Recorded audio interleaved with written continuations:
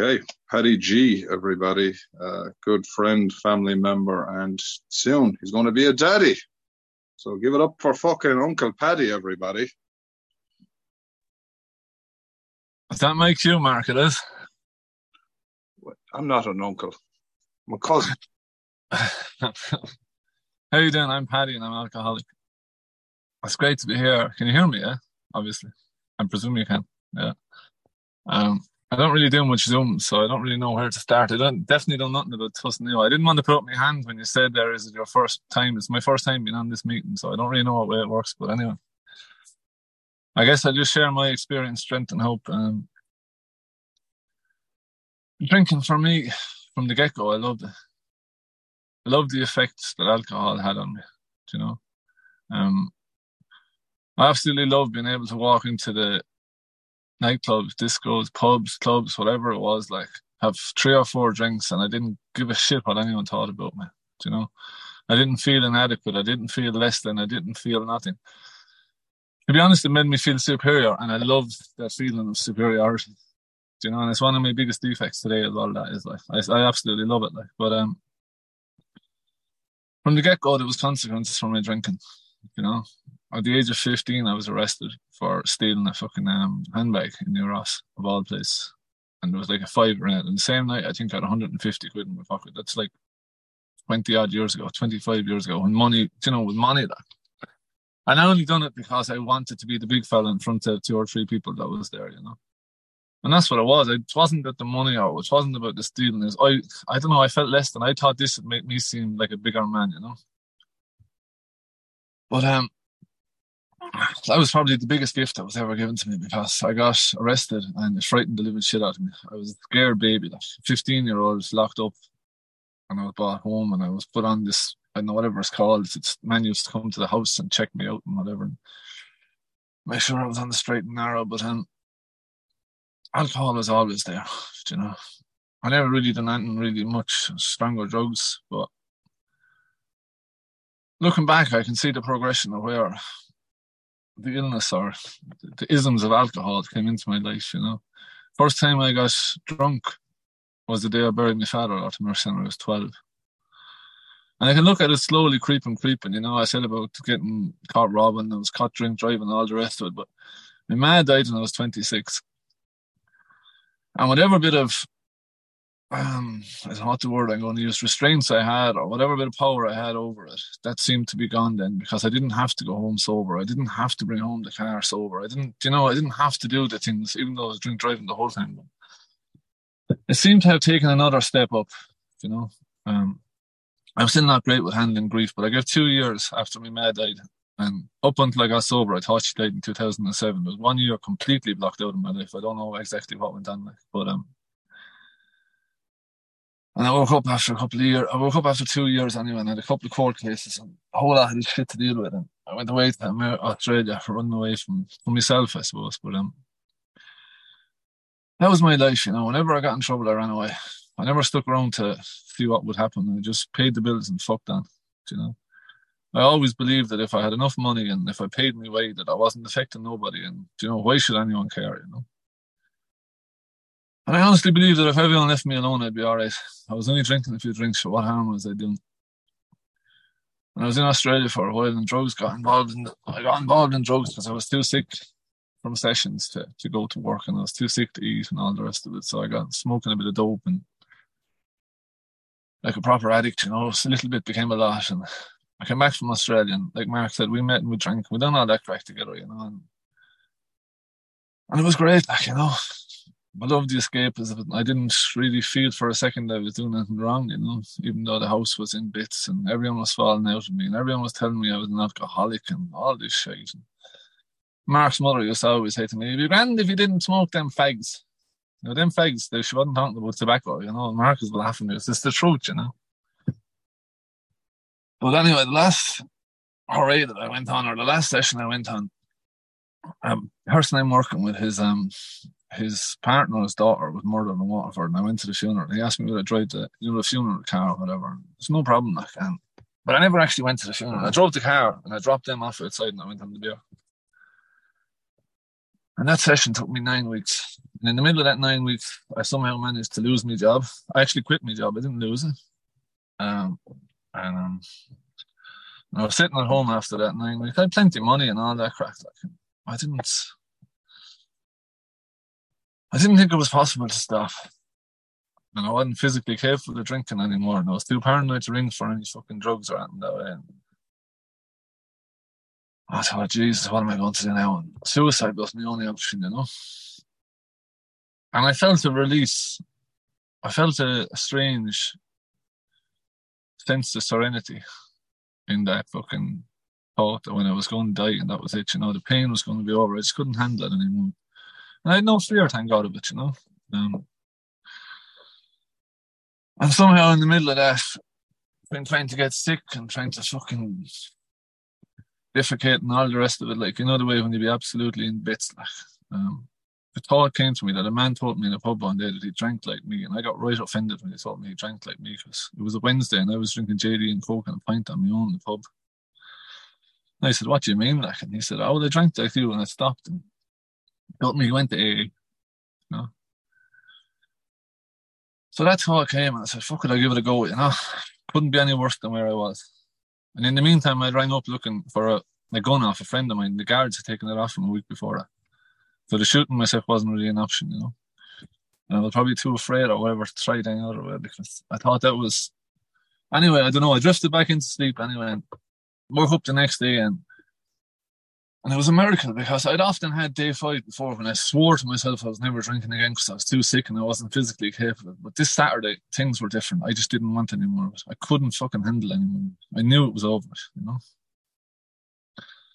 And the Monday I ended up, thank God, I went to an Al-Anon meeting, and I ended up getting to an AA meeting through Al-Anon. I didn't know there was a difference. I didn't know anything about anything really. And all I heard was keep coming back, you know, to the meeting. And that's all anyone said to me, you know, you'll be all right, keep coming back, you know, and you don't ever have to feel like this again. And the second meeting I went to, this woman took time after to have a chat with me, you know, and I was telling her all the things I'd done, the drink drive and all the bad shit I'd done, you know. And this one was about 70 if she was a day, like, and she looked at me and she smiled and she said, actually, we all done them things, boy, you know, don't be panicking, you know, you'll be all right, you know. And I honestly felt that I was the worst in the world. I absolutely hated the person I'd become. I hated the things I had done, because my word, I was brought up that my word was meant to mean something, you know. And it meant fuck all, because I'd lie straight to your face. I'd tell you whatever I thought you wanted to hear just to get rid of you, you know. And all these old feelings of shame and guilt and remorse and bitterness and all this was fucking welling up inside me. And I done what they said. I stayed coming to meetings, you know.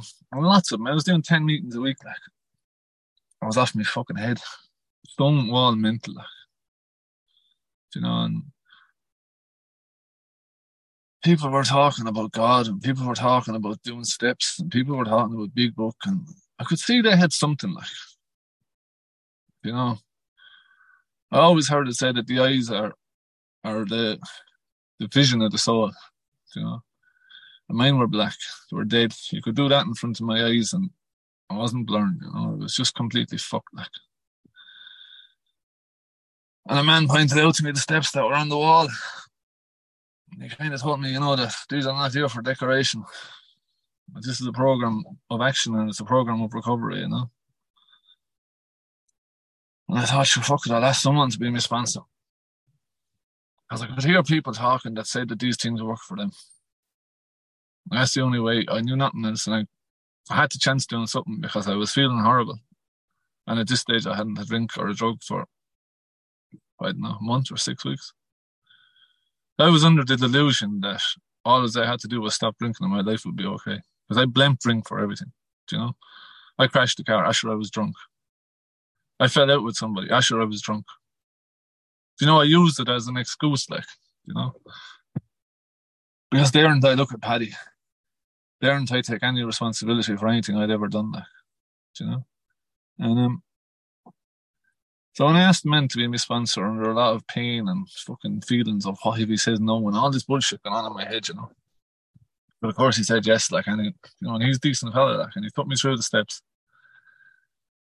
And it's mad because Mark was telling me this is agnostic or whatever, atheist or whatever. He said it doesn't matter that I can speak about God or whatever. And for the first time when he was reading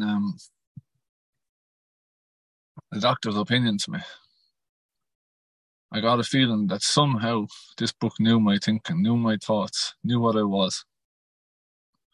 Do you know, when it speaks about that allergy, that mental obsession, a physical allergy to alcohol. So I thought that was normal. I'd always had that feeling once I had one, I couldn't stop. I knew I couldn't stop. I was quite okay with that. But every now and then I'd go down to the pub and I'd not bring the car and I'd only have 2 drinks. So I thought this didn't really refer to me. But that was the off chance. That was the one and the different one, do you know? When it starts talking about the mental obsession, thinking about drinking when I'm not drinking, that was me since I was fucking 15. I always wanted to be at that stage where I didn't care what anyone else thought of me. That feeling of freedom, that feeling of invincibility, I suppose, is the truth. Do you know, I'd always wanted that, and I absolutely loved it. Do you know? But here I was left on my own with no alcohol. What the fuck do I do then? Do you know, my crutch, my solution was gone. Do you know? And actually feel a bit weird speaking of this if it's an agnostic meeting. But for me, anyway, I can only speak my experience, strength and hope is I had to find something else. You know, because I couldn't do it on my own. You know, for a while it was the meetings. I used the meetings as a higher power, as a god of my choice. And after a while that changed, you know. I was told, my sponsor told me, like, pray every morning. And I was like, what do you pray to? Or who do you pray to? And he was like, just pray. You know, this is a program of action. It's not about who or what, you know. And I was told to pick a God of my own understanding, a God of my own choice, a God of love, a God of respect. And for a while it was my mum and dad, who I hope are in heaven.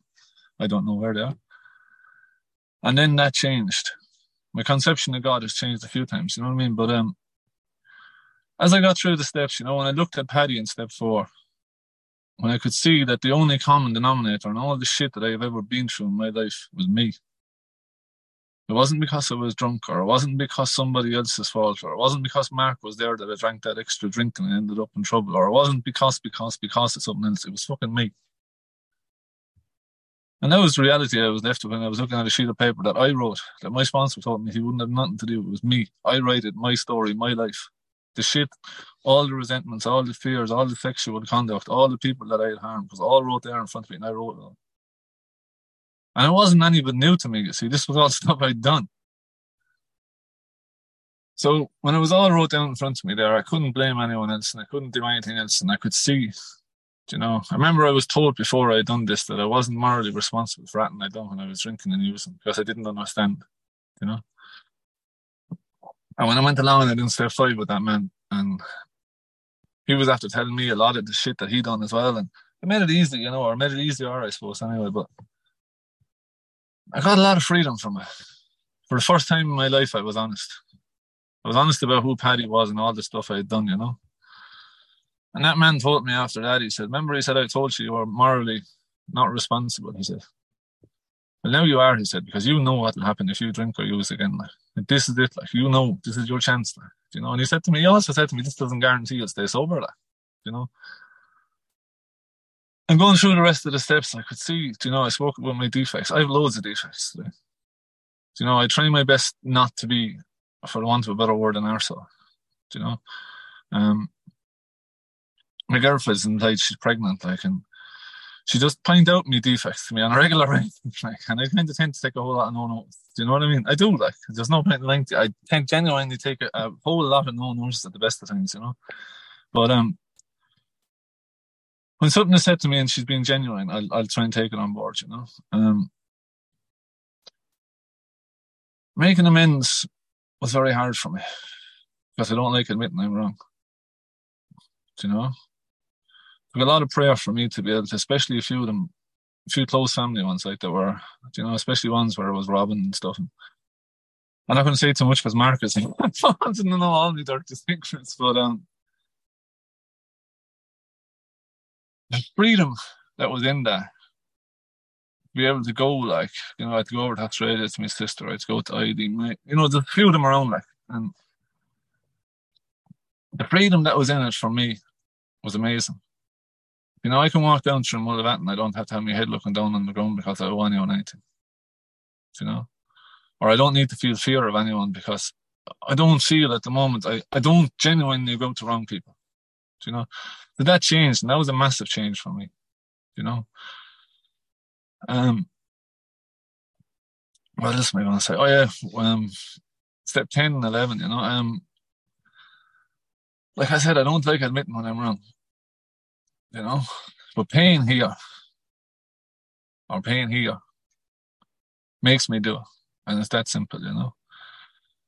If it's something small, I will just say it straight off. Sometimes it takes a bit of pain for me to admit that I'm wrong. It definitely takes a bit of pain for me to apologize. I don't like it. I have to be honest, I don't like it. I know I have to do it, but I don't like doing it, you know? And it's not so much admitting I'm wrong, it's admitting that they're right. It likes me. And step 12, yeah, working with others. It says it in a lot of places in the big book that, you know, the greatest defense against that first drink is intensive work with another addict or alcoholic. You know, and I've been blessed since I came around, especially in Waterford. There's like a secondary treatment centre for drug and alcohol addiction. And there's always numerous people going through it that's looking for a bit of help, you know. The same help as that man gave me, you know. And that can be as simple as just fucking maybe taking someone to a meeting, or, you know, maybe just saying to someone, like Seamus always said it to me, maybe just saying to someone in the meeting, you know, a tap on the leg, you'll be all right, you know. Things will get better. And that has been the thing for me, you know. People have helped me so much in recovery. All my friends now today are in recovery. With the exception of family, all outside that is all in recovery, you know. And life today is good. You know, I was building a new house in recovery. It's not about the material things, but it is, like, you know what I mean? There's certain things that we need to have, like, to fucking survive. Well, I believe anyway. Do you know what I mean? Need a roof over my head. You know what I mean? Things like that, like, I have them things. I'm not sitting in a fucking line, waking up in a pissy bed, like, not knowing what went on the last week or month or whatever it was, like, just because Paddy zonked out and turned off the phone. You know? The car, there's a bit of tax and insurance on it. The tyres on it. It'll pass the guards if I see them. I won't have to be afraid. I don't get that shiver down my back if the guards come up behind me going up the road. But 9 times out of 10 I was drunk or stoned or both. Or there was no something missing on it. You know, there was always something not right. You know? So the fears today, all the major things that were really wrong with me have definitely dissipated. And that's all thanks to recovery. It's all thanks to not taking a drink a day at a time. You know, and for that I need God. I need a power greater than myself. And I'm grateful to that God today for helping me. You know, every morning I get up, I say a few prayers, ask God for a bit of help, try and go through the day, say the 3rd step prayer, the 7th step prayer. And sometimes if I have time in the mornings, I'll read upon awakening, which is step 11 in the big book, you know, and I try to live by that, and I try to use it as a guide for me for living. You know, because I didn't know how to live when I was out there. It was all the hustle and the strike and the quick buck, you know, and there was no bit of honesty or no bit of truth in it. You know, and that's what I try to live by today, you know. I get 3 or 4 meetings a week. I've always had a service position in some meeting somewhere. You know, a home group, you know. There's a man from America who actually died of COVID. I met him at the first IREPAC convention I went to, and he told me that there was 3 things I should always have in recovery. One was to know my sobriety date. My sobriety date is the 27th of June 2017.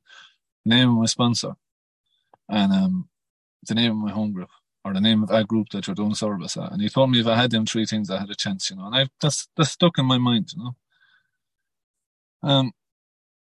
My sponsor today, we chat more as friends than anything else, like, because we're good friends, you know what I mean? I've been up in his house loads of times. He's been down here, and we normally just ring for a chat, you know. Well, how are you getting on? How's life? Blah, blah, blah. Is the woman driving you crazy? That's normally the topic of conversation, or his woman is driving him crazy. And they're the topics of conversation we have, you know, on 99% of the time. And it's usually a bit of a laugh and a bit of fun, like, you know. Because I try to make life today, I try to be happy in life today. I get long enough fucking miserable. Do you know? Listen, I don't know how long I'm after going on for, Mark, but thanks very much for asking me on. I wish everyone well.